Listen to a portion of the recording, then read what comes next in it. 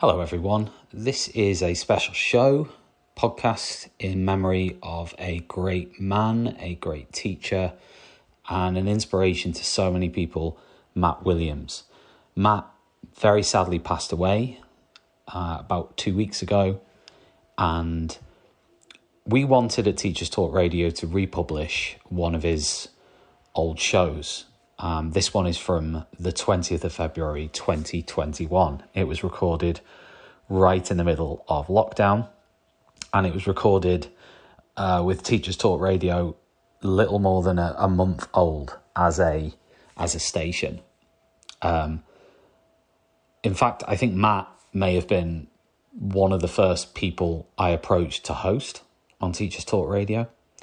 I taught with him in Prestetton High School from 2008 until 2013. He was an inspirational teacher. He was incredibly popular with students and staff. He built phenomenal relationships with the students who, and you can see that from the way people have reacted to his passing on Facebook and so on, the messages from former students. It's just a testament to the impact that he had. Myself and Matt completed a leadership qualification together where we had to travel to Cardiff, and I remember us going to Cardiff, I remember us going to Birmingham, all over the place for these sort of leadership training events, and we had a great laugh. I mean, Matt's sense of humour, anyone who's met Matt, he could just make you laugh at anything at any point, whether you were his mate or not.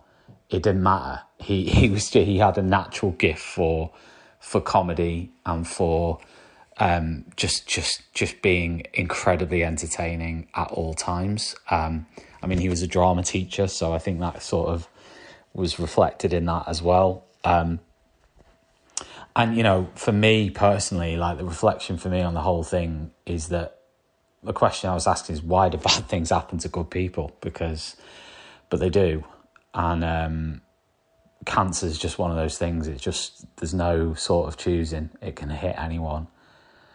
And this is a terrible example of that, in that this was someone who was such a larger than life person who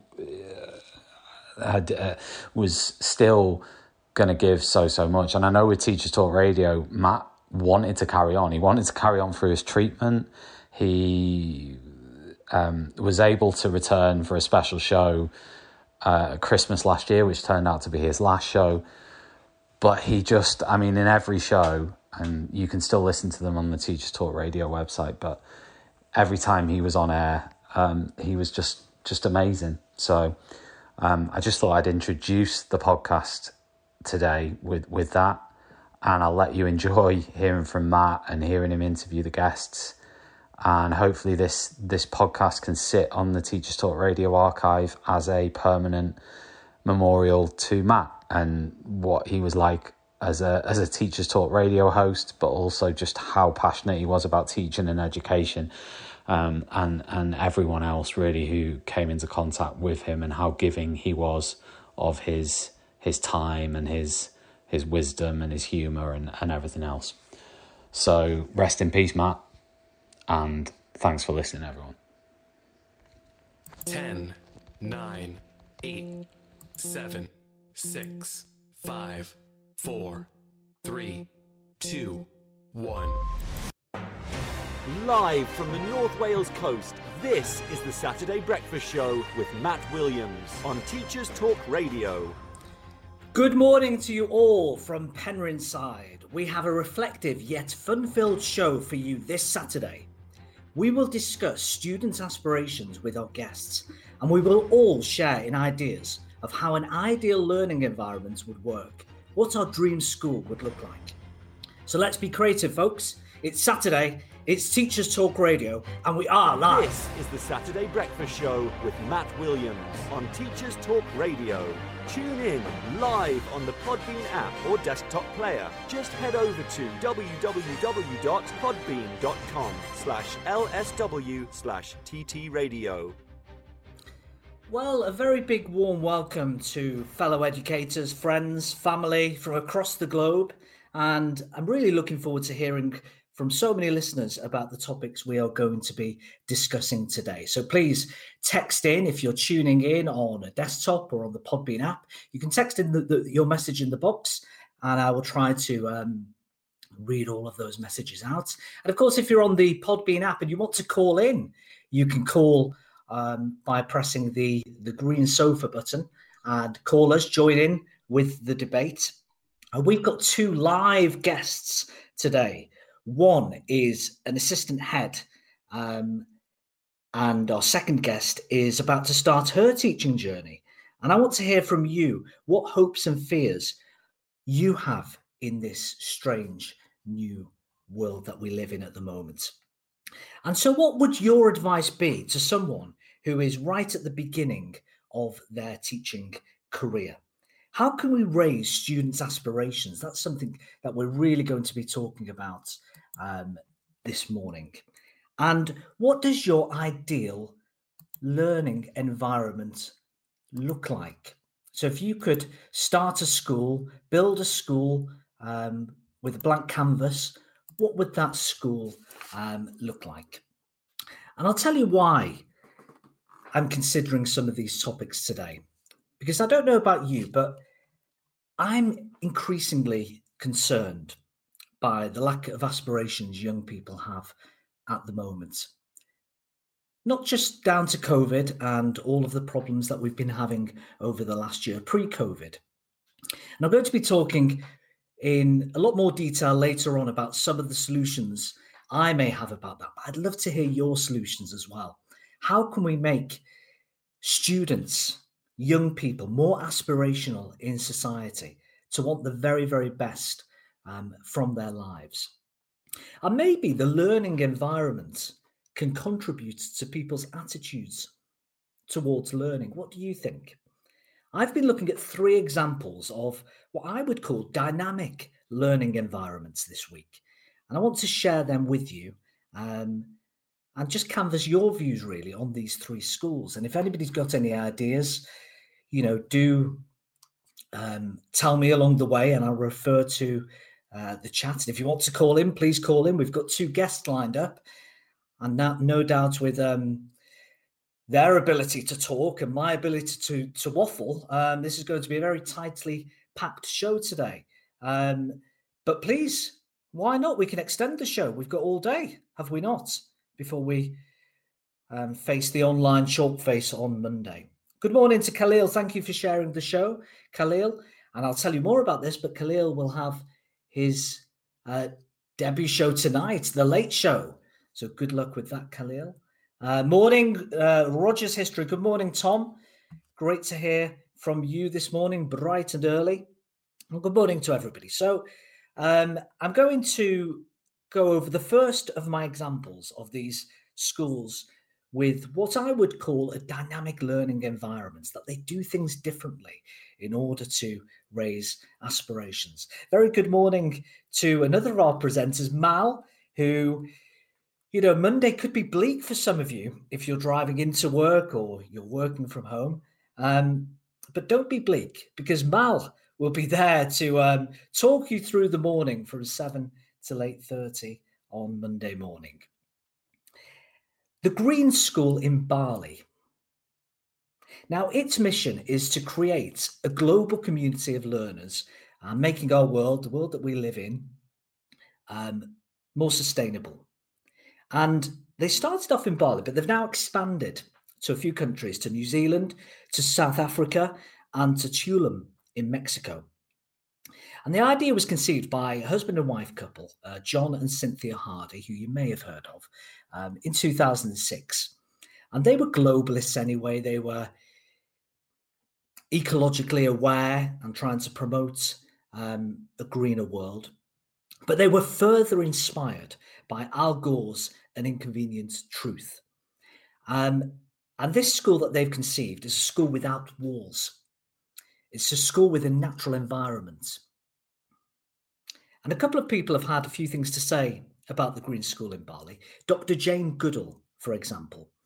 When students graduate from here, they will be leaders of the right sort. They are learning the core values of success in life. Wow, what a seal of approval from Dr. Jane Goodall. What a legend she is. So that's quite something. And then Tim Lott, the author, wrote this in The Guardian. I am inspired by Green School in a way I am rarely inspired by any institutions. All they want is to create whole human beings. There is a different way for our children.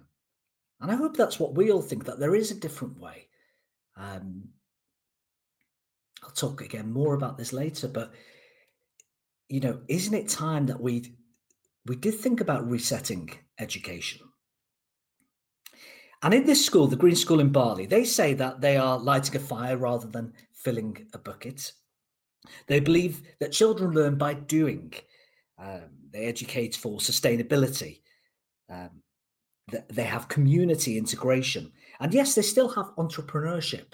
And there is still quite a rigorous form of knowledge as well in the curriculum.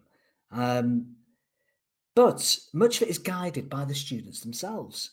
And there's a remarkable emphasis on things like co-curriculum, lots of extracurricular activities, and community service. So that's my first school that I want to profile, the Green School in Barley. Text in your thoughts about that sort of school. Will that work? Could that work in this country? Obviously, we have very different weather from Bali, which is part of Indonesia. The second school I want to focus on is one that some of you may have heard of again.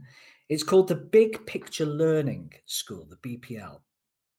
This was founded in 1995, and it now has 65 schools in the United States, but along with others now in Australia, the Netherlands, Italy, and Canada. And again, this is designed to put students at the centre of their own learning. And I really like this concept because each student is in a learning community of no more than 15 students. And this is called an advisory. And fundamentally, each advisory is then led by and supported by an advisor, who is the teacher. And then from there, personalised relationships are built. And each student does an internship, and they work closely with a mentor in real life work experience. And of course, we do work experience generally, don't we, in this country, usually in year 10, sometimes in year 12. But we only do it for a week. Sometimes it's a little bit tokenistic. And I'm just wondering whether that they're onto something there, really. They really encourage parents and families to play an active role, be as active as possible. Other people are sharing the show. Thank you so much. Tom finds this interesting. Wow, to interest Tom on a Saturday morning, this must be quite something. Thank you, Tom. Aaron shared the show live. And what I find most fascinating about some of these schools is the assessments. So people think that the best schools around the world fundamentally have the best assessment practices. That's what some people may think. I don't know. But students are not solely assessed through standardized testing. But there's even more emphasis on things like exhibitions of achievements, on their motivations. They're marked on their motivations.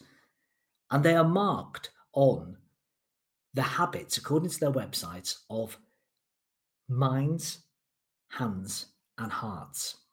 So let me know what you think about that school. So we've had the Green School in Barley. We've got the Big Picture Learning Schools around the world.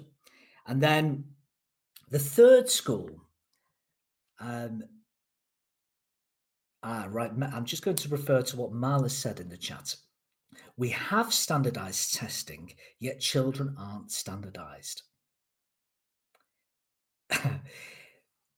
I find there's a lot of things that are so archaic in our education system. And that's one prime example, really. And there's so much diversity across the country. I don't think many people who are decision makers really appreciate the levels of poverty that we have again in this country. And yet our education system is not necessarily fit for use. Good morning to Gav, who's just entered the studio, and to Jenny as well. And Gav, of course, was a guest in our inaugural week. The third example, I'm just going for our new listeners, I'm just going through 3 examples of schools that just do it differently around the world. The third school, and I apologize to my Danish speaking friends here, is the Ørestad Gymnasium in Denmark. I don't know if you've heard of the gymnasium school. I've done a bit more reading about this. And this is part, you may have heard of the Ashoka Changemaker schools. This is part of that particular group.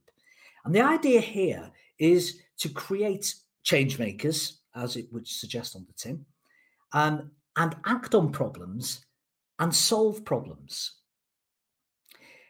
Again, like all of these schools, like we all do, I'm sure, try to make the world a better place for you and for me, the entire human race.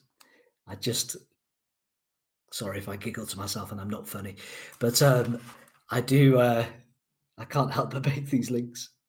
So there you go, Michael Jackson quoted in this particular segment. And so they act on and solve problems. And they try to do this through social commitments, through drive, through collaboration, and through innovation. And I just think innovation is such an important word when we consider education, when we're looking forward to the future. And they have lots of committees and subcommittees and projects, including the Mentor Committee, entirely run by students. And this is for student mentors, students who mentor other students, who mentor other students. And they have things like the Green Projects, obviously newer, greener visions for the school, with green policy right at its core. Also things like, real open-mindedness. So the LGBTQ plus committee as well, that's run by students, promoting diversity and to make sure that there's a space for everyone. And of course, it's LGBT History Month in the UK right now, so that's topical to discuss. And again, this is a school where the classrooms have no walls, or if they do have walls, obviously Denmark is a colder country than over in Indonesia, the walls are made of glass. So there's a real feeling of community in this particular school. This is the Ørestad Gymnasium in Denmark. And they also have their own TV station with live streams every day. And they have the morning bulletin, not read out by our very own Tom Hopkins Burke, but his Danish equivalent. And in this school, which is a school that I like the sound of, really, you have the freedom to combine your specific field of study, something that you're really, really passionate about, and you can change along the way, with electives, with options. And I just find this school, again, so fascinating, is that, I know this is a bit of a cheesy word or phrase to use, but the blue sky thinking. I think some of these founders of these schools really have thought about innovation and for what tomorrow looks like. Chris is a regular listener. Thanks for joining us again, Chris. He has said, think of what the current education system has achieved. The internet, space flight, and exploration, modern technology. To say we should change everything might remove the very things that are working so well. Often we hear of 21st century skills, but people forget it is the current educational system is what built the 21st century. I'm not saying what these schools are doing isn't really exciting, but I don't think they could be used as a large-scale model. And actually, Chris, I was thinking about this yesterday when I was finalizing some prep for this show. And then I felt really inspired by reading some of these examples. And later on, I may refer to my own dream school. But then I was thinking, I can't take away that I still want core subjects. I still want that rigorous academic knowledge because I really believe in academia at its core. And some of my ideas may seem to appear to just dilute some of those core beliefs. And I don't mean to do that. I think you're right. Combining all of these things, if we can make it possible, would be the right thing to do. So I think you're onto something there, Chris. Tuck, who is a bilinguist herself, has said that more bilingual, trilingual schools are necessary. Well, this is interesting and maybe a topic for another week, or maybe a topic for this week. But of course, there really is a feeling that modern foreign languages, well, it's a fact, are decreasing in terms of school programs in the UK. So that's a really interesting point that Tuck is making. There are more bilinguals than monolinguals in the world. Yes, we were talking about that the other day. Teachers should be trained in training programs on how to teach in a bilingual environment. Now, there is so much food for thought in what Tuck has got to say. So please text in, let us know. We've got lots of listeners, a few dozen listeners in at the moment, which is great. Share the show, which is brilliant. Sean has just entered the live studio. Emily is here, and Emily has her debut show on Monday. So the very, very best of luck to you.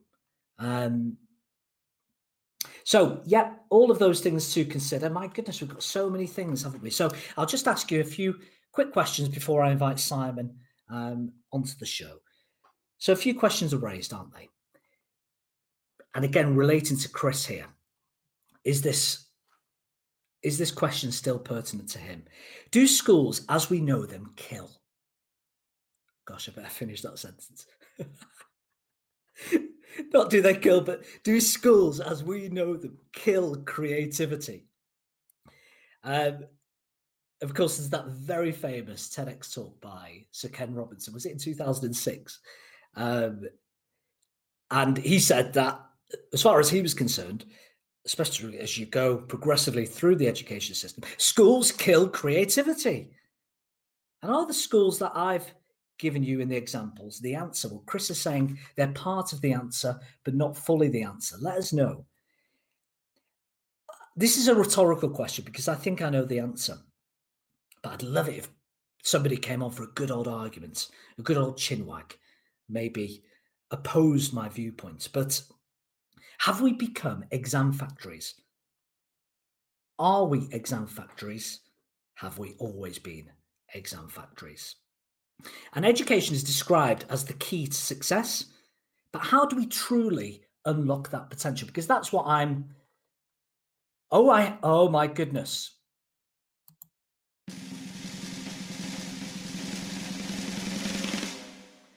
There we go. Tom, I'm too concentrated on my sermon because I know that I have a good congregation in front of me. I've got a feeling that we're not going to have... I better not say this, actually. I was going to say technological problems. But yeah, for any of you who are joining us for the first time, I do like my sound effects. There you go. Now that I've started, I won't be able to stop. Ella has texted in, exam boards have killed creativity. Something that if I get time, I will refer to later. I could quite agree with you. Exam boards. Very early in the morning for Ella. She's just corrected herself there in the second message. It's like a delay effect with my sound effect today. Wonderful. Right. I think it's time we got our first guest on because I've spoken non-stop for over 20 minutes now. And it's time we heard from somebody else. So we are inviting our first guest into the show, an assistant head of the St Mary's Church of England Primary School in Runcorn.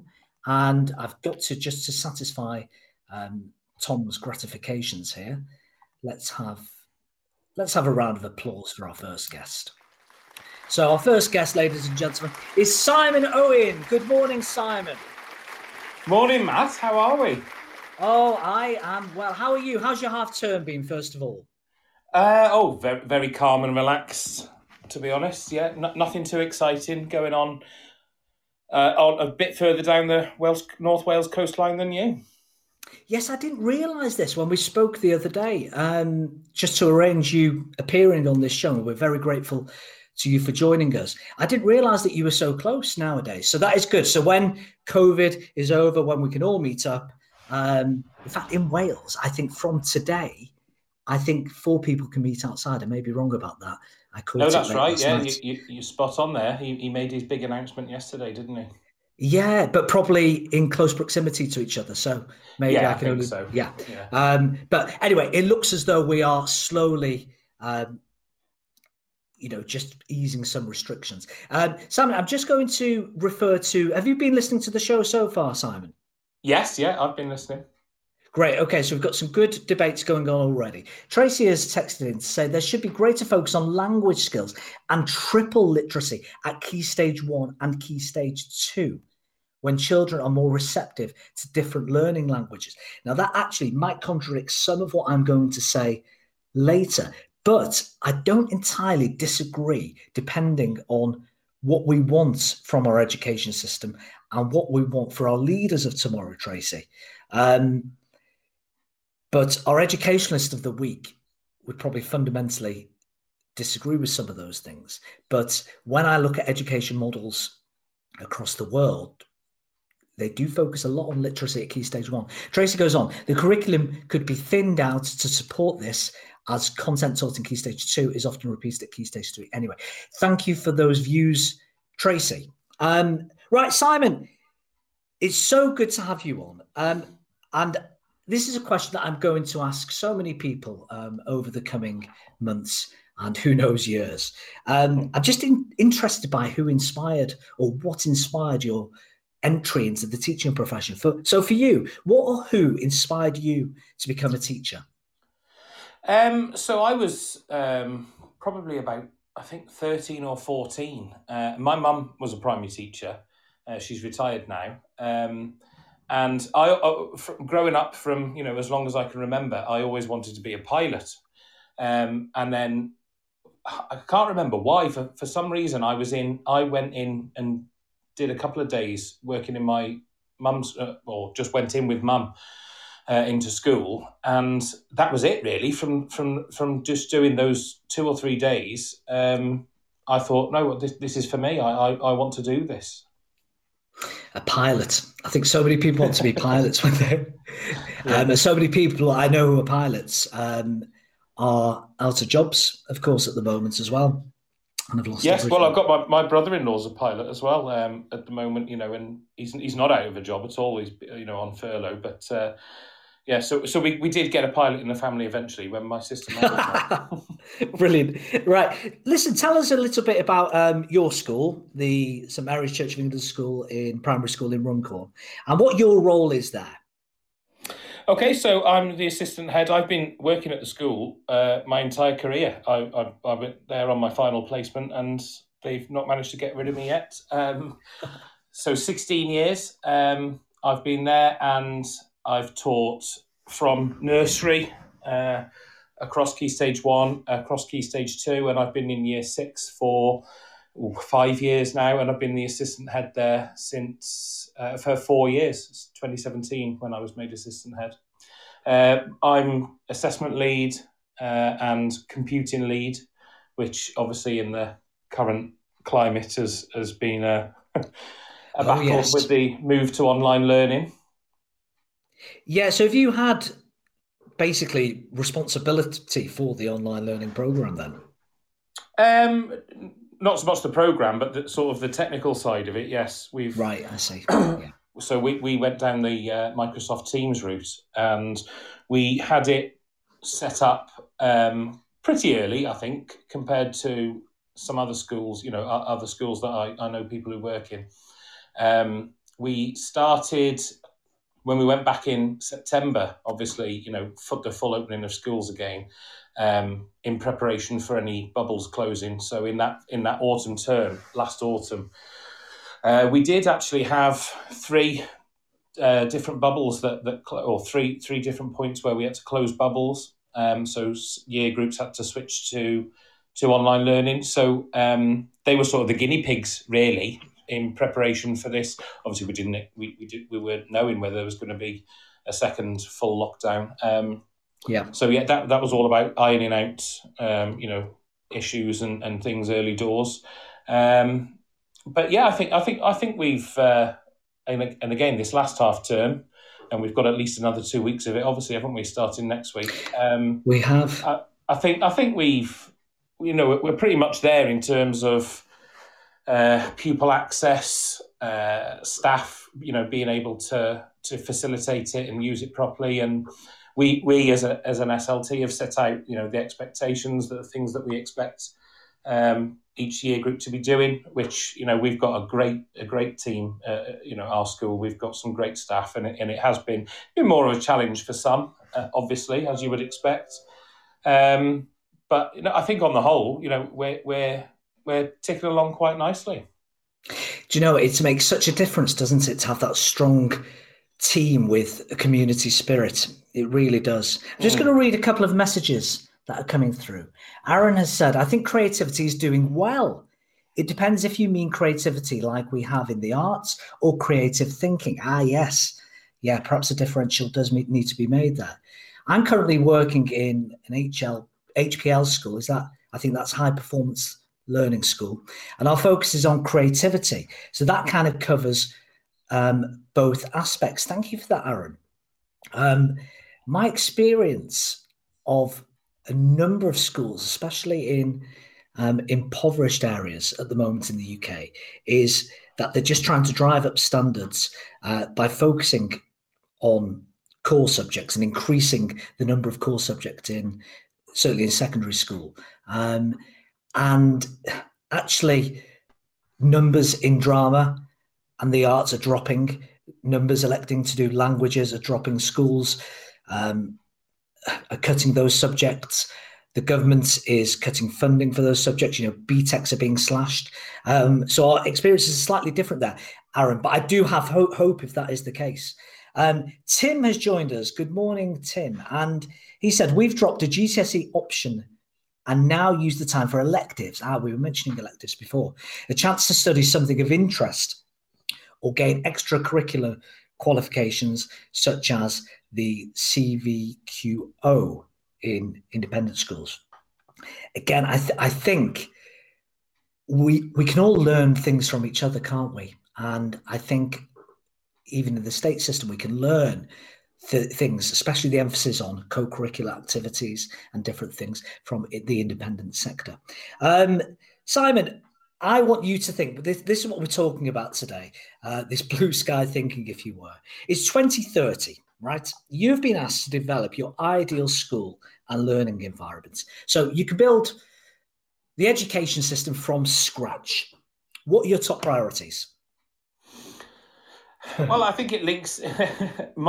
For me personally, I believe, a part of our as a Church of England school, we want to increase the aspirations of pupils, and it, like you've mentioned already about being creative and sort of that blue sky thinking. I'm trying not to get a Michael Jackson quote in like you did earlier. I think.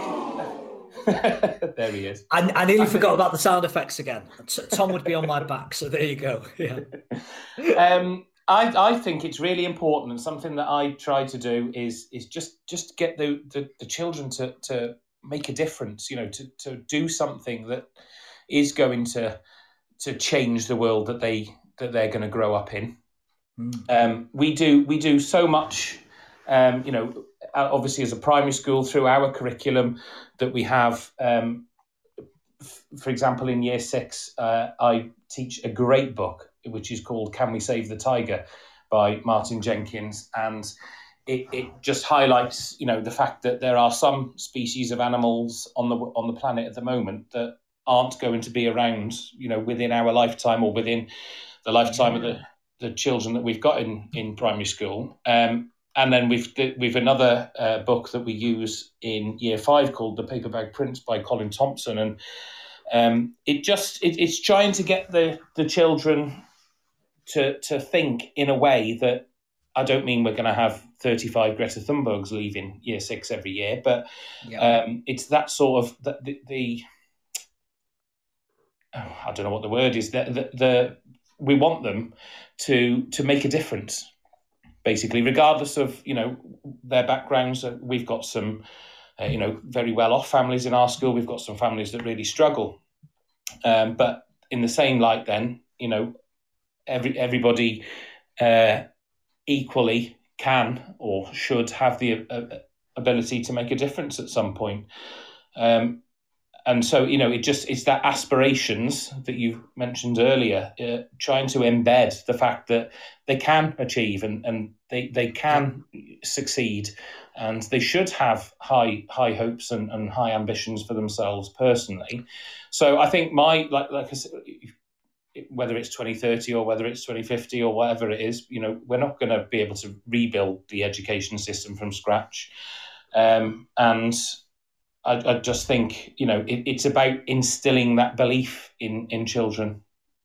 Yeah, and sometimes they may not get it from home. So we've got to be the ones, haven't we, who help instill that belief in them.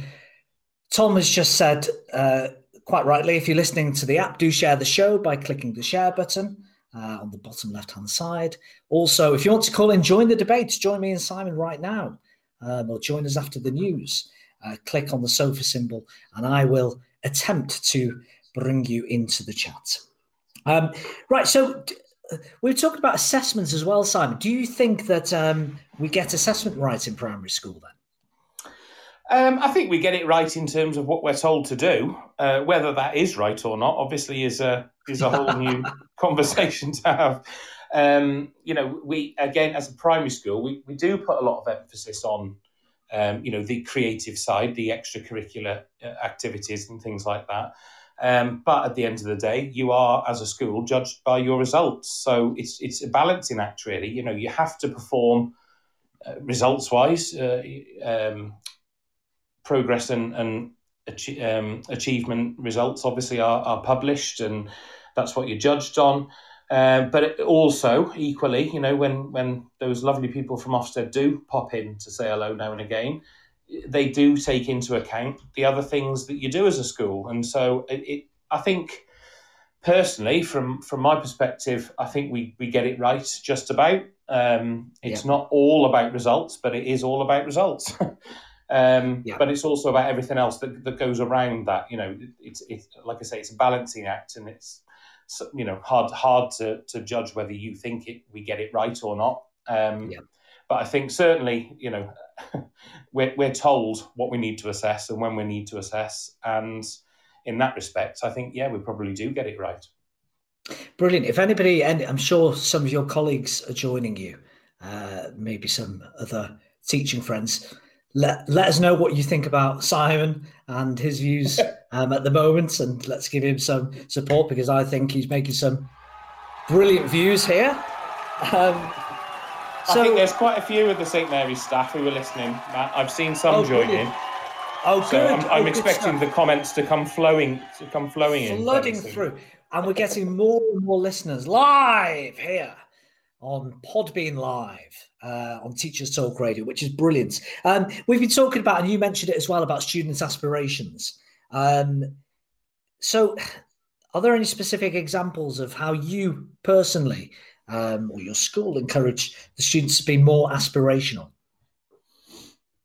I think, yes, we did a couple of years ago, and pre-lockdown, we were hoping to do another one. We did what you would call an Aspirations Week, where we had people from all walks of life come into school and talk to classes. We had doctors, nurses, we had cabin crew, we had a marine biologist, we had police who came into school and sort of did workshops. We had a timetable for each day as who was coming in, and just to sort of expose them to, a day in the life of, if you like. We also had a celebrity that popped in as well. Who? You've got to tell us now. You can't leave us hanging on that cliff edge. No, I'm not going to tell you, Matt. No, it was you'll love this. It was a member of Girls Aloud. It was Nicola Roberts. You're joking? Was she not in disguise? Didn't she win the Masked Singer? She did win the Masked Singer. This was in the days before she was Queen Bee. I hope she's not listening. But I can't stand that programme. Honestly, I can't get into it. I know the fact that Tom, Matt, you're missing out. You're missing out. I mean, you know me a little bit, Simon, as well, and Tom knows me. In a way, yes, you should be surprised that I know, but you shouldn't be surprised that I know because I have. I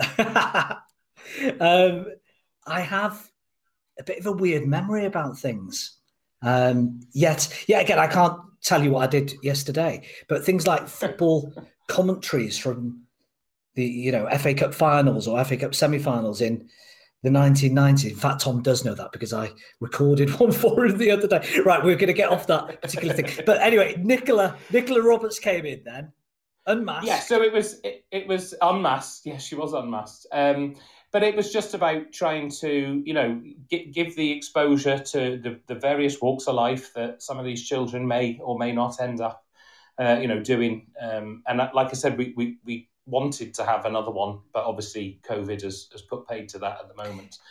So I'm sure it's something we will do in the future. But it's just about, again, just putting the thought into these children's minds that at some point they're going to have to do something, aren't they? They're going to have to, they should want to aspire to succeed and to achieve, and at whatever level or whatever profession that is. We just try, to give them as much of that experience as we can. Do you know what, Simon? Last time we met, we were still young men. I can't believe I'm saying this. But I don't know about you. I don't know whether I feel young or not. But teachers who are new to the profession or those who are thinking about training, they're just in such a different world now, aren't they, within teaching? And it's just so different in the last year. So teachers who are training at the moment, it's very, very different for them. So what skills do you specifically look for? What advice can you give to those teachers new into the profession that you look for to be successful in your school? Well, if it's, for our school, it's all about sharing our vision. They should want to buy into the we're a church school, so they should want to buy into the things that come with that, our values. Our vision is to inspire and grow compassionate community of excellence. That's specific to our school. But I think in general, if you're coming into the profession now, you need, IT skills, which will be a bonus at the moment with all the remote learning that's going on. But you should want to be wanting to make that, to change, to want those children to make that change. You want them to be compassionate, you want them to be kind, and you want them to love and respect one another. But I do think it's quite important. Oh, there we go. Thank you very much. Sorry, I've just got to give you a clap there because everything that you're saying is completely true. Yeah. I think, yes, you would look for specific skills in different teachers depending on whatever post you were trying to recruit for, obviously. But I think you have to have that inbuilt sense of I want to improve somebody's life, or I want to make that difference. Yeah, sorry, I've just got. You're trying to look for another sound effect now, aren't you? No, I'm not. I just got issues in that I tape my plan to the wall, and it's just fallen off, and I can't see what I'm supposed to be doing. I know it's the news next, but there you go. But I was listening, Simon. I promise. I'm just going to go over a couple more messages. Chris is a brilliant serial texter, which is great. And, other people who are joining the show, please text in, join the debate. There's lots of you out there listening today. And Chris has said, with regards to aspirations, I don't think we should remove the parents from the responsibility. If students lack aspiration, wider society should bear some responsibility, not just schools. And again, you just can't argue with the point that Chris makes there. He's very rational and logical in what he says. But do parents in all areas take responsibility? Have we got to involve them in some other aspects? Something, again, that I'll be talking about if I get time a little bit later. Any last thoughts on that, Simon? I think it's hard. I agree. Yes, the parent, as a parent myself, you want your child to want to be their best, and you want them to achieve and succeed, and you support them in any way you can. But from our point of view, it's not always like that. It's very hard, as a school to try and inspire and raise these children's hopes if they're not getting it at home. It's got to come. It's got to work both ways. And unfortunately, like we say, it doesn't always happen in every household. We know there are some children that, go leave school at 3:00 and go home to a range of different circumstances, which, is very sad. And we, as a school, we do everything we can to support those families. But the parents, at the end of the day, not all of their parents are wanting their children to be the best. Yeah, definitely. And listen, it's been so good to catch up with you. I'm looking forward to seeing you after lockdown. In fact, I think you've got a message here, Simon. Morning, Simon, our tech warrior. Yes, that's correct. Wish I was a tech warrior. I'll tell you what. Right. Is this Jenny Reese? That's Jenny. Simon? Yes, that's her. Right. She works Jenny said at high school. Oh, brilliant. We'd honestly be lost without it. Oh, this is brilliant to hear. I knew people would say this about you, Simon. The children love him and he does a wonderful job. And P.S., the Masked Singer is brilliant. No! She's right, Jenny. Matt. Listen to Jenny. What about you doing a wonderful job? About the Masked Singer. Thanks so much for Jenny for tuning in and messaging. And Jenny, please listen in every week. We won't, unfortunately, have the privilege of having Simon as a guest every week, but you will be assured of some great pedagogical dialogue, some debates, maybe other people phoning in, and a few bottles of laugh along the way. Leanne has said, I don't think you go into teaching for the money, put it that way. I agree, it's to make a difference, but it's hard to prepare student teachers for the roller coaster life that is the life of a teacher. Leanne, carry on listening. You're a great texter in as well. We're going to be talking to an aspiring teacher, somebody actually who is already teaching, but who's about to do her qualifications later on, after the news and after the educationalist of the week. Simon, it's been our pleasure to have you on. A few cheers for you there. Thank you so much for coming on. No problem, Matt. Thanks very much for having me. Listen, mate, I'm looking forward to seeing you hopefully in a few weeks, if not in a few months. And we're going to have a big reunion, aren't we? Definitely. I think we need to get something arranged as soon as we can. Yeah, people are really thanking you. Tom Rogers has said, thanks, Simon.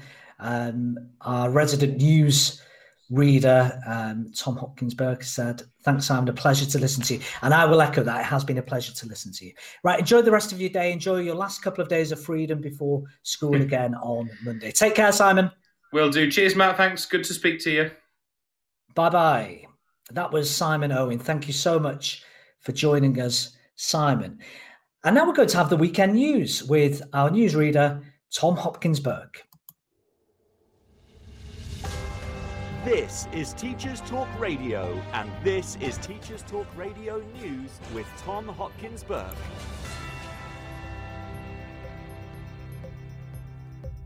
This is your weekend education news with Tom Hopkinsberg. A survey of more than 1,000 parents has found that children with special educational needs have been pushed to one side since September. The poll was conducted by Special Needs Jungle and reported on by The Guardian.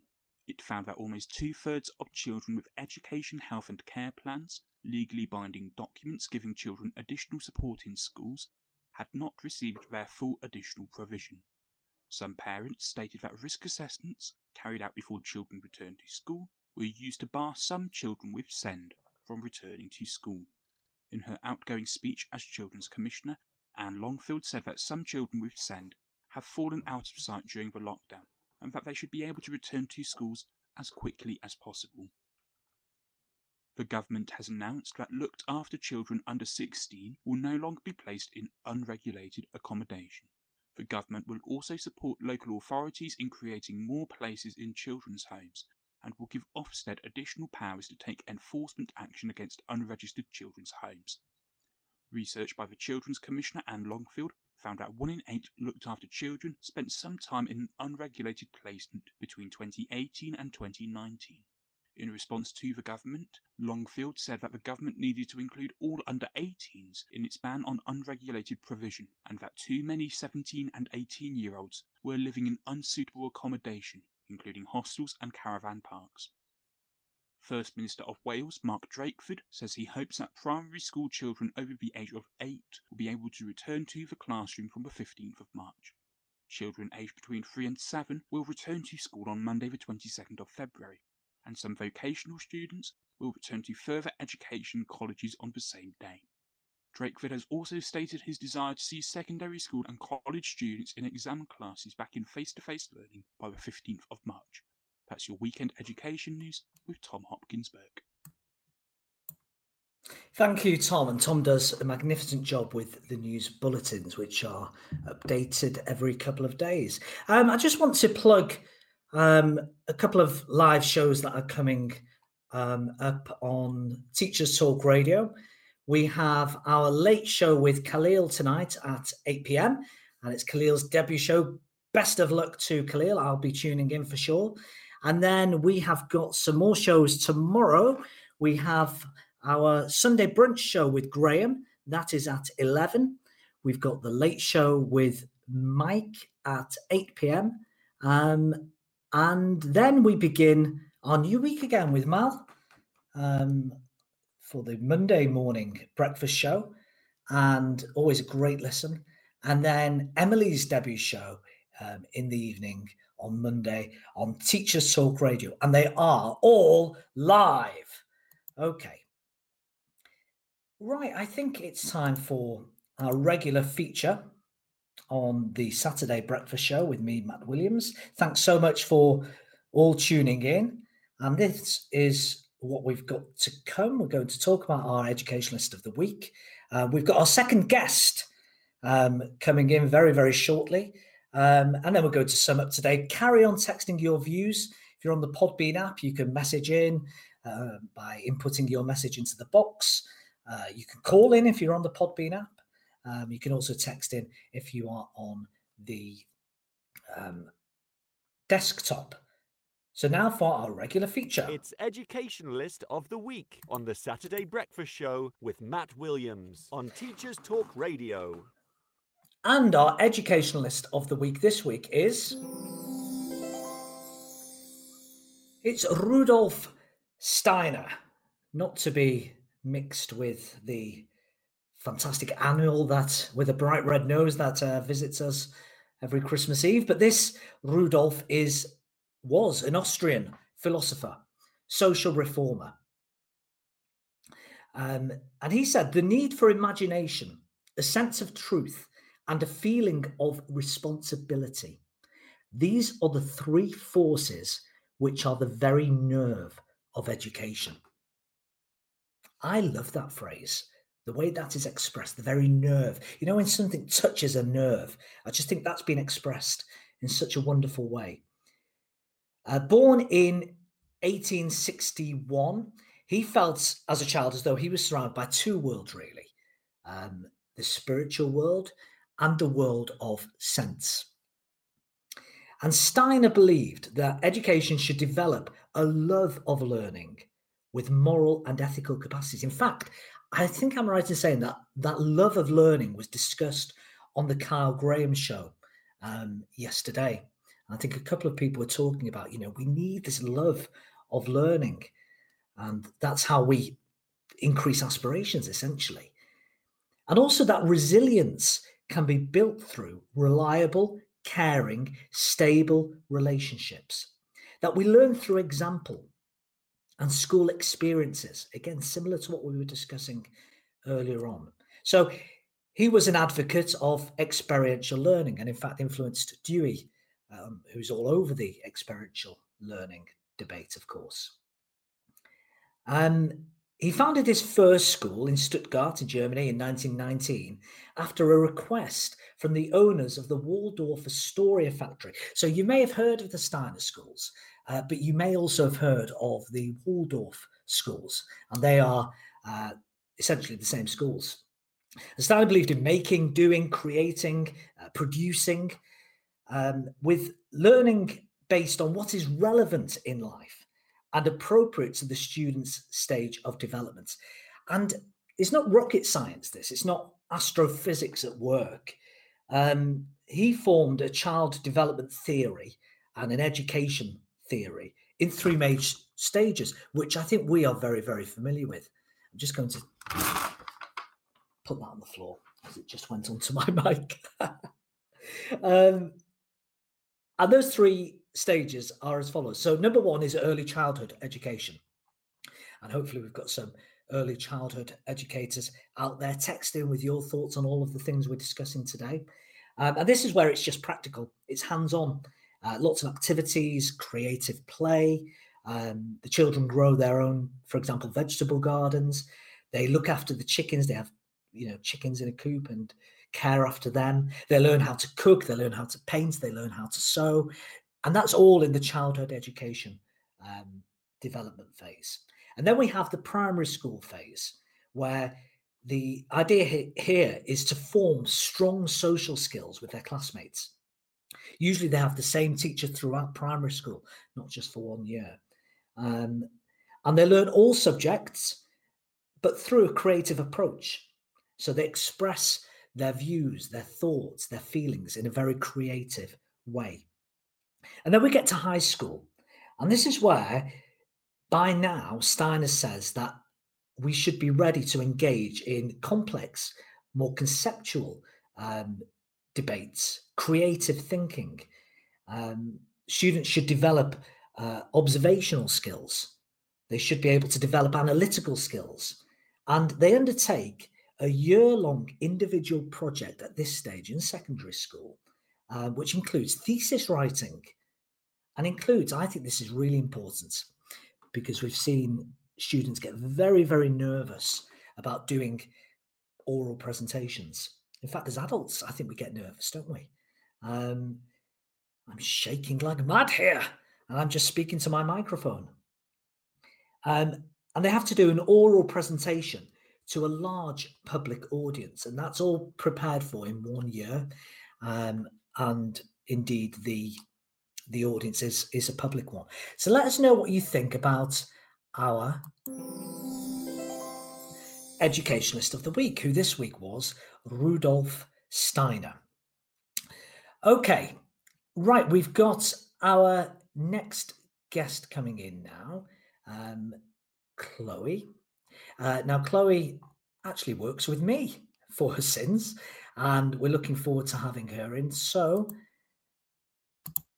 I think she's on the line. She is live. Let's welcome to the studio, please, Miss Chloe Waggett. Welcome, Chloe. Hello. How are you doing today? Hi, Matt. Good morning. I'm very well, thank you. How are you? Right. I am delightful. I've had such a good morning so far. Some great interaction on the text. I'd like a bit more interaction on the texts, to be honest. Yes. Have you had a good half term, first of all, Chloe? Yes, I have, thank you. It's been really busy, with the old DIY and everything else. Yeah, you love your DIY. I mean, we've been talking about creativity. You love it, don't you? I'm obsessed with it. I can't stop. Right, listen, I've been trying to avoid COVID as much as possible, but it is... now Tom is saying, hi, Chloe, did I teach you? Did Mr. Rogers teach you, Chloe? I don't think so, but I think I may have been in the sixth form, maybe when he was in Prestatyn, but I never did history there. You were there for 1 year. You were there for 1 year. You were there at the same time, and then you both left. Well, this is very strange for me. Sorry, I've offended you even before you've come on. I believe you like The Masked Singer, Chloe. I am the biggest fan of The Masked Singer. Like, I devote my life to the investigation. Like, I spend so long Googling, trying to figure out who each person is. I am, the biggest fan. So I'm a little bit upset with you this morning, Matthew. Well, and this is so strange for me. I don't know. Again, text us in your experiences here, folks who are listening, but I have the pleasure of working with Chloe, but I also taught you, didn't I, for 1 year before I flew the nest and went away. So it's a really, really strange experience, but we get on brilliantly. Right. I'm going to come back to Aaron's message. Tom Hopkins Burke. So on Newsreader has asked Chloe, did you get Joss Stone? Did you get Joss Stone correct? Unfortunately, that was one of the only ones that I didn't get right. I had no clue, so I was just going for Sheridan Smith. I was being a bit of a sheep there. But I did get Neo. That was my prize this season. I was very happy to get that.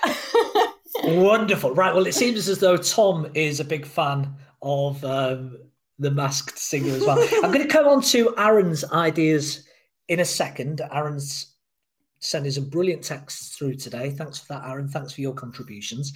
But Chloe, I've been trying to avoid COVID as much as I can today, but I've got to talk to you about COVID because I want you to tell our listeners how it has affected you professionally and personally, please. Well, let's just start with the personal side because we'll just get it over and done with. So I had COVID just after Christmas time. I think it was like the 6th of January or something like that. My partner had it first, so we started isolating, and then I think it was about 6 or 7 days later, I just took a turn, and just one evening I just got like the worst headache. I couldn't keep my eyes open. I just kept falling asleep, and I was like, oh my gosh, I just don't feel right. I've never felt like this before.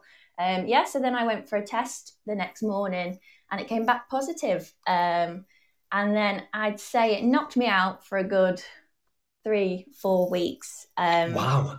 Yeah, I've never felt so poorly in my life, but it's hard to explain because I've never experienced anything like it. But it was like the flu, but like times 10, and then my body was aching, my chest was heavy, and I think the worst part for me was definitely like the headaches and the tiredness. The fatigue was awful.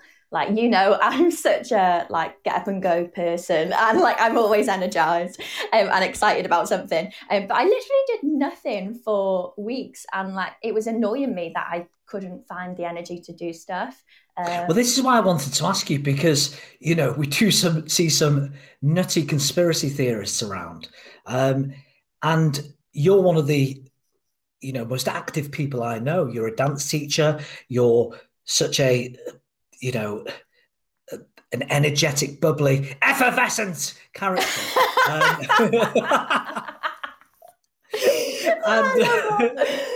And it's I was just amazed to learn that you suffered so much from it. What about professionally then, Chloe? So at the time when COVID came around, it was about last March really when it really kicked in, wasn't it? I was working in a school in Flint as like a D&T technician and cooking teacher on supply with an agency. At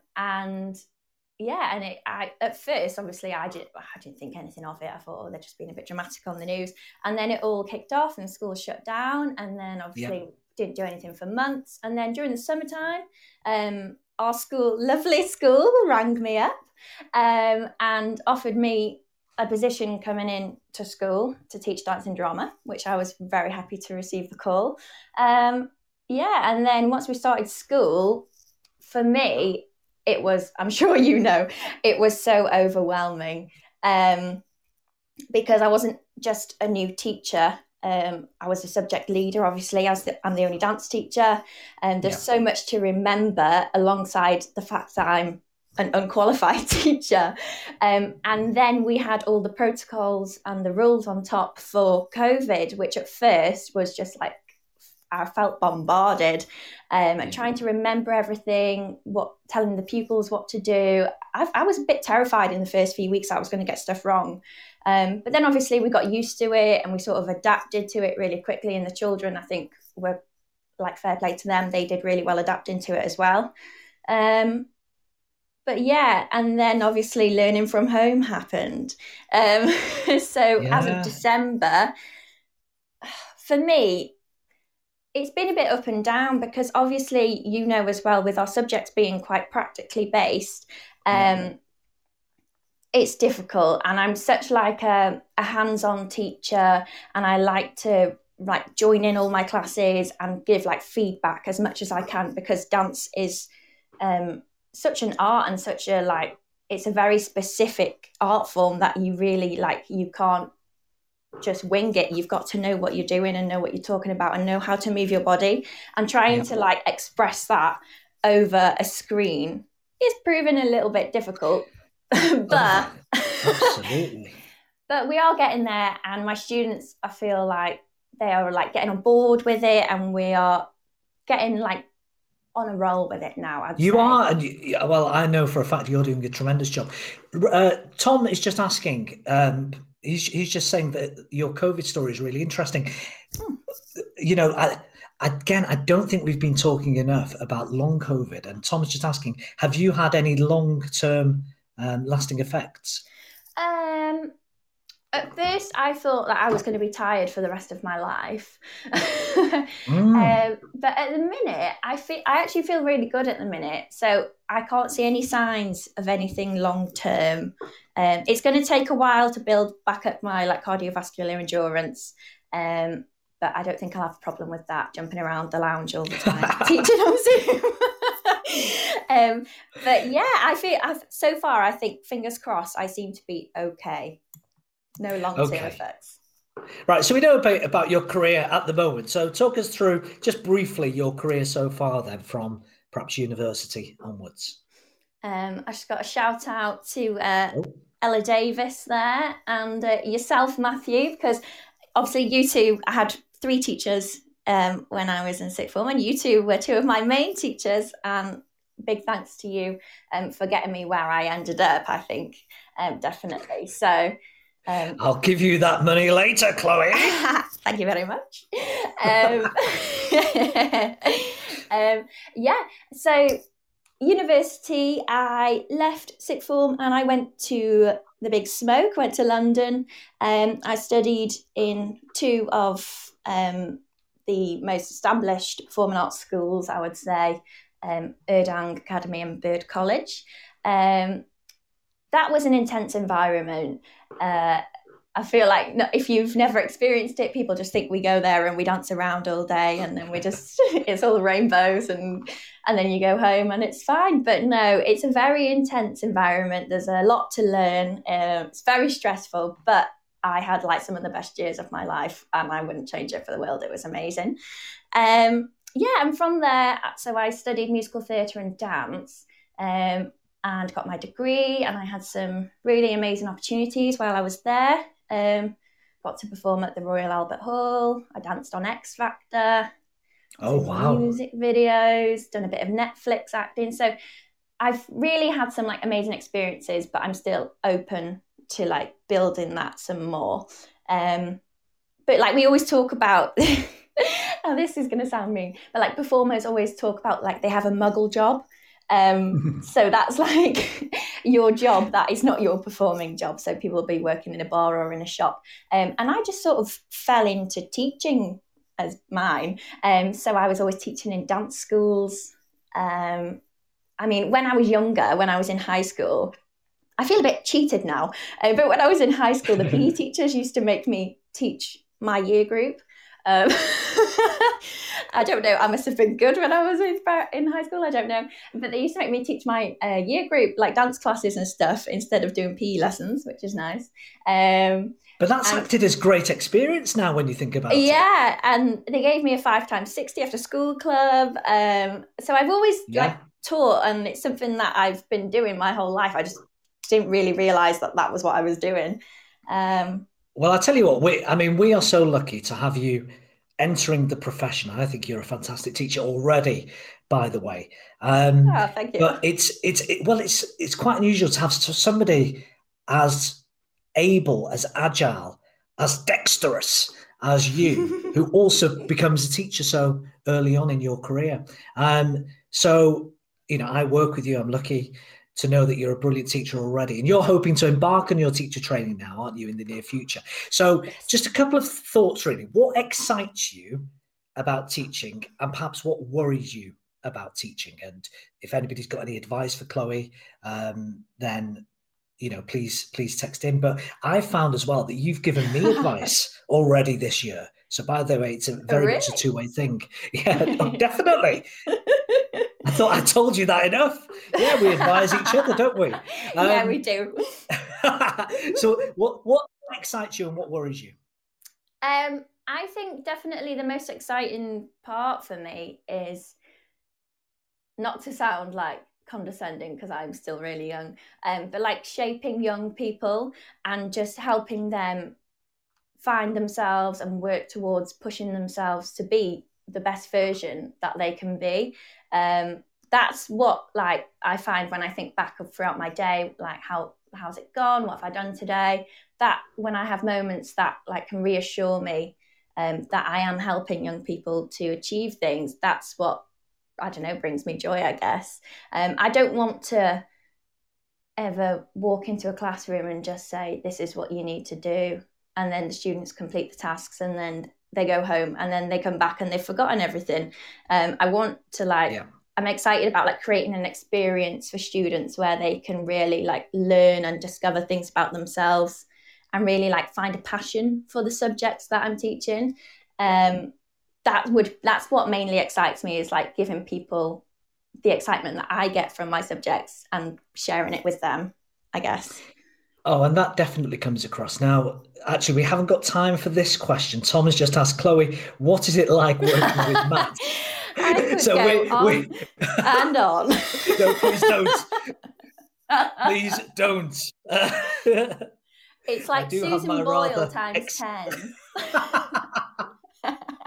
We said we weren't going to mention Susan Boyle. Sorry, Susan, had to get her in. There is a story to that. Anyway, we've been talking. You're getting a lot of love, by the way. You're getting lots and lots of love here. I love the love. I love the love. And you've mentioned it yourself, actually, about students' aspirations. We've been talking a lot about that today. What skills do you think students need to be equipped with to aspire? And what, I guess, any skills that teachers need to help students aspire? What are your thoughts on those things? I think from my short time in teaching so far, I would definitely agree there is a lack of aspiration and motivation. And I wouldn't want to put everybody in the same category, because I know that used to annoy me when I was younger, when everyone would put all young people, they're rude and they're insensitive and they're not nice. I would never do that, because you do get obviously the students that are really motivated. But I think ambition and goals are something that might slip away as you get older. So to see it missing already in younger people is what's really worrying. So I think adding an element of an excitement to learning, and when they can think about their future and feel excited, because it is daunting when you're young and then you go to school every day for all those years and then you're released out into the world and you've got to figure the rest out. So I think building up a view of the future, where they can see exciting opportunities, and we can promote how important the skills that we are developing in them, how important they are, and make them understand that they can believe in us, that we are going to prepare them the best way we can. So things I don't know, maybe giving them more opportunities, like we were talking about before. I agree with everything that everyone has said today, basically. Things like giving them more experiences, letting them hear more from professionals. I think that was really interesting what Simon said before, about getting, obviously love Nicola Roberts, and getting professionals in to speak to the students, talking to them about jobs, not just ones that they can visibly see around them, like your public services and retail, etc., but things that I feel like there's so many jobs in the world that you never hear about, which might bring a passion or light a fire in some of the students' minds that they don't know about. So I feel like giving them as much insight to the world as we can would be something that might bring out a more excitable feeling for them. I don't know. Well, Chloe, I think our students are in great hands because you're certainly inspiring me, honestly. You don't have to answer Rogers' question. Chloe, what is it like working with Matt? Oh, no, sorry, he's repeated it. What's it like working with Matt? Does he do his silly voices with you at random? Tom, I don't know what you mean. Also, a very big shout out to Lynn and Jeff. They are regular listeners. Lynn and Jeff. Yes, Lynn and Jeff are regular listeners here in my hometown. In fact, I know them very well. They are my parents. So good morning to mum and dad. What was I just going to? I've got slightly sidetracked there. As always, I'll just move on. Yes, nothing new there. As you can probably tell, Chloe and I just think this is important in a staff room. Not that we can really meet in staff rooms very much anymore. But obviously we look working with a 2 meter distance, of course, but in close proximity with each other. And this camaraderie, this feeling of community, it really is important, isn't it? But I want you to think, Chloe, it's your dream school of 2030. You've got a blank canvas. What would your school look like? What would your priorities be? Go. Okay, so I'm looking at secondary school here, and it's kind of a mixture of everything that you've discussed today already, basically.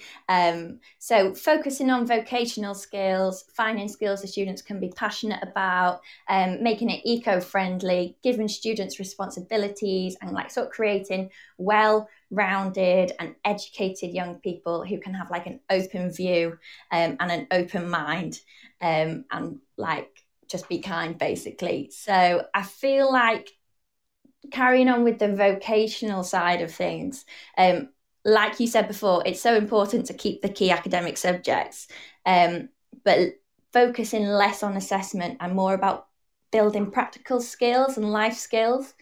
Yeah. So I've thought about the fact I've got like no limit on money here. So I think for like Key Stage 4, I'd love to like provide young people with more of a college style setting, where there's like facilities where they can approach lots of different like job opportunities, and they can look at, you know, hands-on, try engineering, try mechanics, give young performers more opportunities to like, who knows, like an in-school radio station, school newspaper, being able to like, I don't know, have a TV show, like just obviously this is all money based, and we'd never really probably have the budget for that. But to be honest, we have got the budget for it, Chloe, because COVID came along and we had to find the resources from somewhere. Perhaps there are these things that we could do. Sorry, I've cut you off in your prime. No, go for it, lad. Oh, sorry, I just lied to you. That's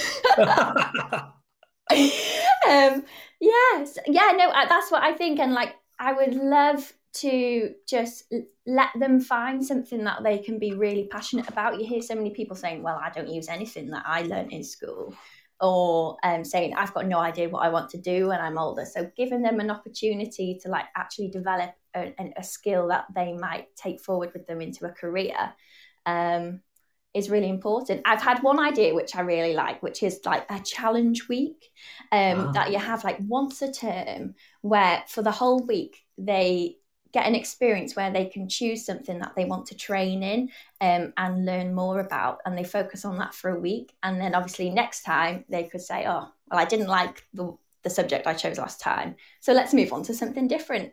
So giving them opportunities to really explore what they can be passionate about, I think is important. After you've hung up, Chloe, carry on listening, because I may refer to a couple of those things in my summary. Excellent. Gav, agreeing with you, I think, here as well. Great show again, Matt. Thank you to Gav, who was our very first guest, actually, on the Matt Williams Saturday Breakfast Show. Getting guest speakers in from industry to talk to students is a great idea. Making the most of enthusiastic parents willing to come in would be helpful. Again, we're touching on very similar themes here, aren't we, throughout the show? So thank you very much to Gav there. Tracy has said she totally agrees with you, Chloe. Windows into the world of work are sadly lacking. Yes. And yeah, if you agree or if you disagree with what we've been saying this morning, please text in. We need to have as much debate about this as possible. I think Tom is still trolling us all. Come on, Ella Tom has lad. said, he will love that. Yeah. Ideas like yours will be crucial to how we build a new curriculum in Wales, Chloe. Yeah, very true. And we've actually got some curriculum developments coming in next year, actually, with the Donaldson changes. And I think Ella is right. And let's be bolder, let's be braver, let's be even more dynamic. So thank you for that. I think, I've got one last question for you, Chloe. Here we go. And that is this. You are a performer. If you could put on a school show right now, because we haven't been able to do that through 2020, probably 2021, what school show would you do? Right. Well, to be honest, I think you already know the answer to this question. You definitely know what I'm going to say. The Masked Singer, the musical. At first, I was thinking, I'd love to do like a medley. Because I just love musicals so much, looking at all different musicals over the years. But I would have to go with, for the sake of trying to boost musical theatre and performing within the Young Society, Hamilton. It's got to be, because I think it's so up to date and it's so like relevant and current that people would jump on it and they would love it. So yeah, Hamilton. But yeah, I was going to say that. Well, and I mean, I do ask you to dream big, but unfortunately, the rights for Hamilton are just not going to be available for decades, are they? But yeah, no, that was in our dream world. This is my dream world still. I live there now. There we go. Thank you. Chloe, thank you so much for coming on. We really appreciate it. I do think our students are in good hands.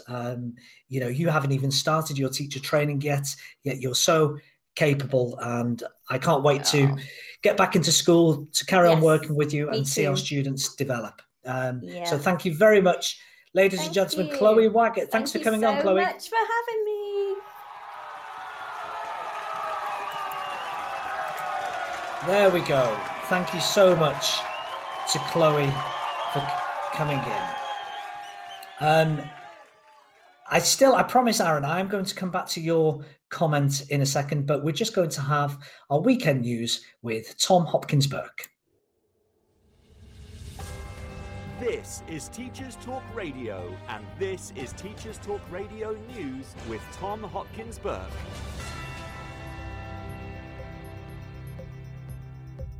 This is your weekend education news with Tom Hopkins Burke. A survey of more than 1,000 parents has found that children with special educational needs have been pushed to one side since September. The poll was conducted by Special Needs Jungle and reported on by The Guardian. It found that almost 2/3 of children with education, health and care plans, legally binding documents giving children additional support in schools, had not received their full additional provision. Some parents stated that risk assessments carried out before children returned to school were used to bar some children with SEND from returning to school. In her outgoing speech as Children's Commissioner, Anne Longfield said that some children with SEND have fallen out of sight during the lockdown and that they should be able to return to schools as quickly as possible. The government has announced that looked after children under 16 will no longer be placed in unregulated accommodation. The government will also support local authorities in creating more places in children's homes and will give Ofsted additional powers to take enforcement action against unregistered children's homes. Research by the Children's Commissioner Anne Longfield found that 1 in 8 looked after children spent some time in an unregulated placement between 2018 and 2019. In response to the government, Longfield said that the government needed to include all under 18s in its ban on unregulated provision and that too many 17 and 18-year-olds were living in unsuitable accommodation, including hostels and caravan parks. First Minister of Wales, Mark Drakeford, says he hopes that primary school children over the age of 8 will be able to return to the classroom from the 15th of March. Children aged between 3 and 7 will return to school on Monday the 22nd of February, and some vocational students will return to further education colleges on the same day. Drakeford has also stated his desire to see secondary school and college students in exam classes back in face-to-face learning by the 15th of March. That's your weekend education news with Tom Hopkinsburg. Thank you very much, Tom. And we've just got a few minutes left to discuss some of the points that we've been talking about today. We had our educationalist of the week before. Haven't been getting an enormous amount of feedback about our educationalist of the week so far. We had Nell Noddings in the first week, Charlotte Mason last week, and Rudolf Steiner this week. But Aaron has texted in, and thank you again, Aaron, for texting this in. Aaron says, I love the Steiner idea. It sounds like great preparation for plenty of future careers, and also sounds like some music exams in terms of performance and viva voce. A public presentation does sound daunting. It does, doesn't it? But don't we have to present in adult life? So we really do need to prepare our children for that. Maybe start with a class or year group first, laughing emoji, but love the 1 year project thesis, etc. Right, great views there, Aaron. Thank you very much for that. We've got lots of round of applauses there. I think that's for Chloe. Again, big thanks to both of my guests today, to Simon Owen and to Chloe Waggett. Carry on texting in. I'm just going to give you a few of my thoughts on the way education needs to look, in my opinion, in the future, and just hook on some key themes that we've been discussing today. We still have time for some of your views. Yes. For those, I haven't explained too much about my personal life. I think I mentioned that I was a bit of a football obsessive before. Derby predictions. Tom is certain that Liverpool will win today. They usually beat Everton, certainly at Anfield. I'm going to go with 2-1, Tom. Liverpool 2, Everton 1. I was a big fan of James Alexander-Gordon, if anybody knows of him. But we're here to talk about education, Tom. And very unlike you to be fatalistic when it comes to Everton, by the way. In fact, Tom and I do have a bit of footballing history in terms of football playing. We will go into that on a separate occasion. Let's put it this way. It involves a broken arm. Chloe says, thanks for having her, for the lovely support. Well, thank you, Chloe. Yeah, people giving Chloe a lot of love, just as we gave Simon a lot of love earlier on. Scott's George is agreeing with me. Liverpool 2, Everton 1. Do you know what, Tom? I'm going to leave it on a cliffhanger. I'm going to tell them next week about the day that you broke my arm. But for now, I want to sum up with, well, it wasn't funny at the time, I can assure you. I want to sum up with what my vision is about all of the things that we've been discussing and moving forward. And I must associate this core belief is that when I go through all of my points, I don't mean to diminish the core subjects.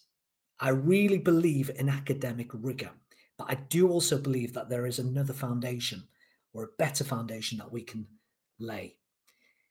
I think inquiry-based learning deserves a lot of merit. A more flexible curriculum. I think we're so structured in the way we conduct our curricula. So let's give students more responsibility, not less, for their learning. Let's develop that curiosity. Let's investigate, create, discuss, reflect, discover, and of course, collaborate.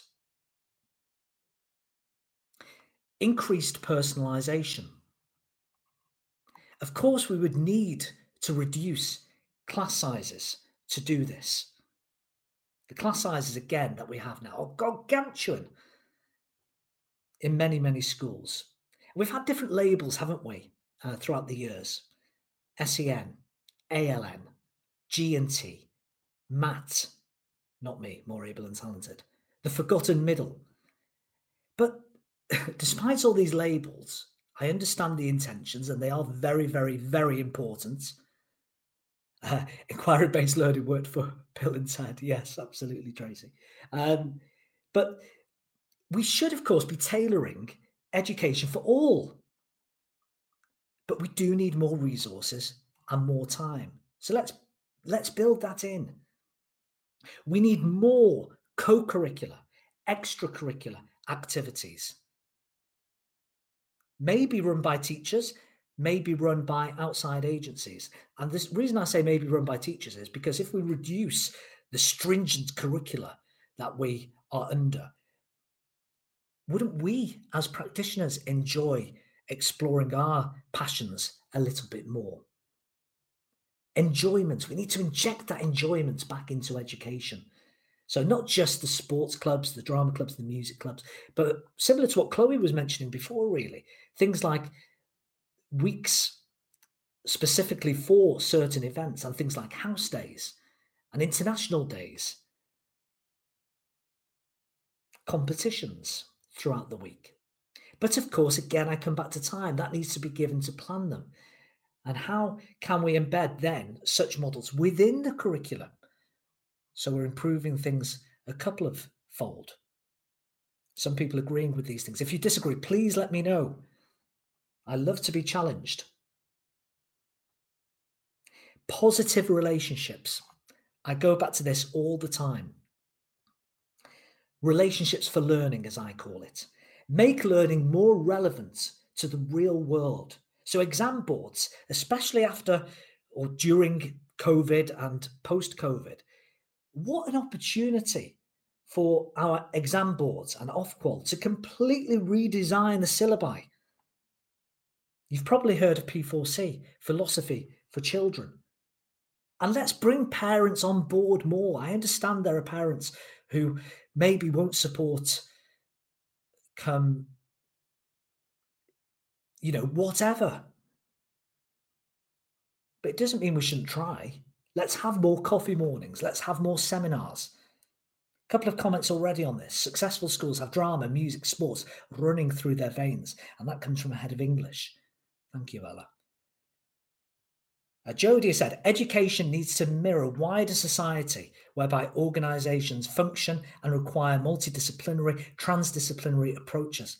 Absolutely. And hopefully, Jodie, some of my points are some solutions to achieving that sort of society. This is a recurrent theme in my shows, leadership. We need decisive, clear philosophical purpose to our leadership. We need to lead by example in society. We need better role models, do we not?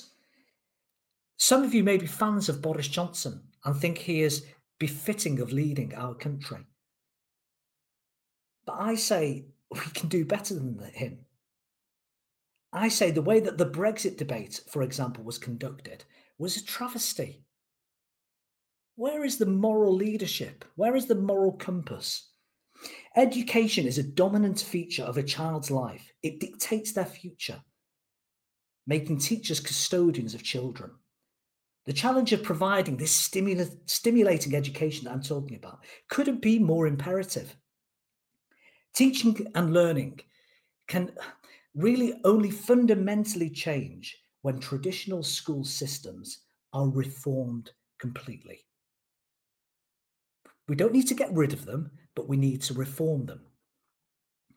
Education is about learning and enrichment, is it not? It's about opportunity and challenge. And the theme for today's show, it's about hope and aspiration. Decision makers must be responsible with this power because they can determine the hopes and fears. But as educators, teachers, we can be our own agents of change if we can philosophically engage with our own identity, if we are prepared to take risks, and if we truly value the relationships we can forge with the young people we so influence. Lots of agreement in the text messages, and especially with what Jodie was just saying there, Gibbo. And that's it, folks. We've run out of time, unfortunately. These 90 minutes have flown by. Thank you so much for joining me today. We're going to have more chat, more laughter, hopefully. More exciting debate next week. Thanks for listening. Mal, really enjoyed the show. Looking forward to yours on Monday. Thanks, Tracy. Thanks, Tim. Thanks to everybody. Just a last plug for tonight's show with Khalil. That's at 8 p.m, The Late Show. And then we've got a few shows coming up in the coming days. The Sunday Brunch with Graham tomorrow at 11. Then The Late Show with Mike all the way from the USA at 8 p.m. before Mal's show on Monday. And then Emily's debut on Monday evening. Right, take care, everybody. It's been great to hear you and your points of view today. And I really look forward to speaking to you live from Penryn Side next week. Live from the North Wales coast, this is the Saturday Breakfast Show with Matt Williams on Teachers Talk Radio.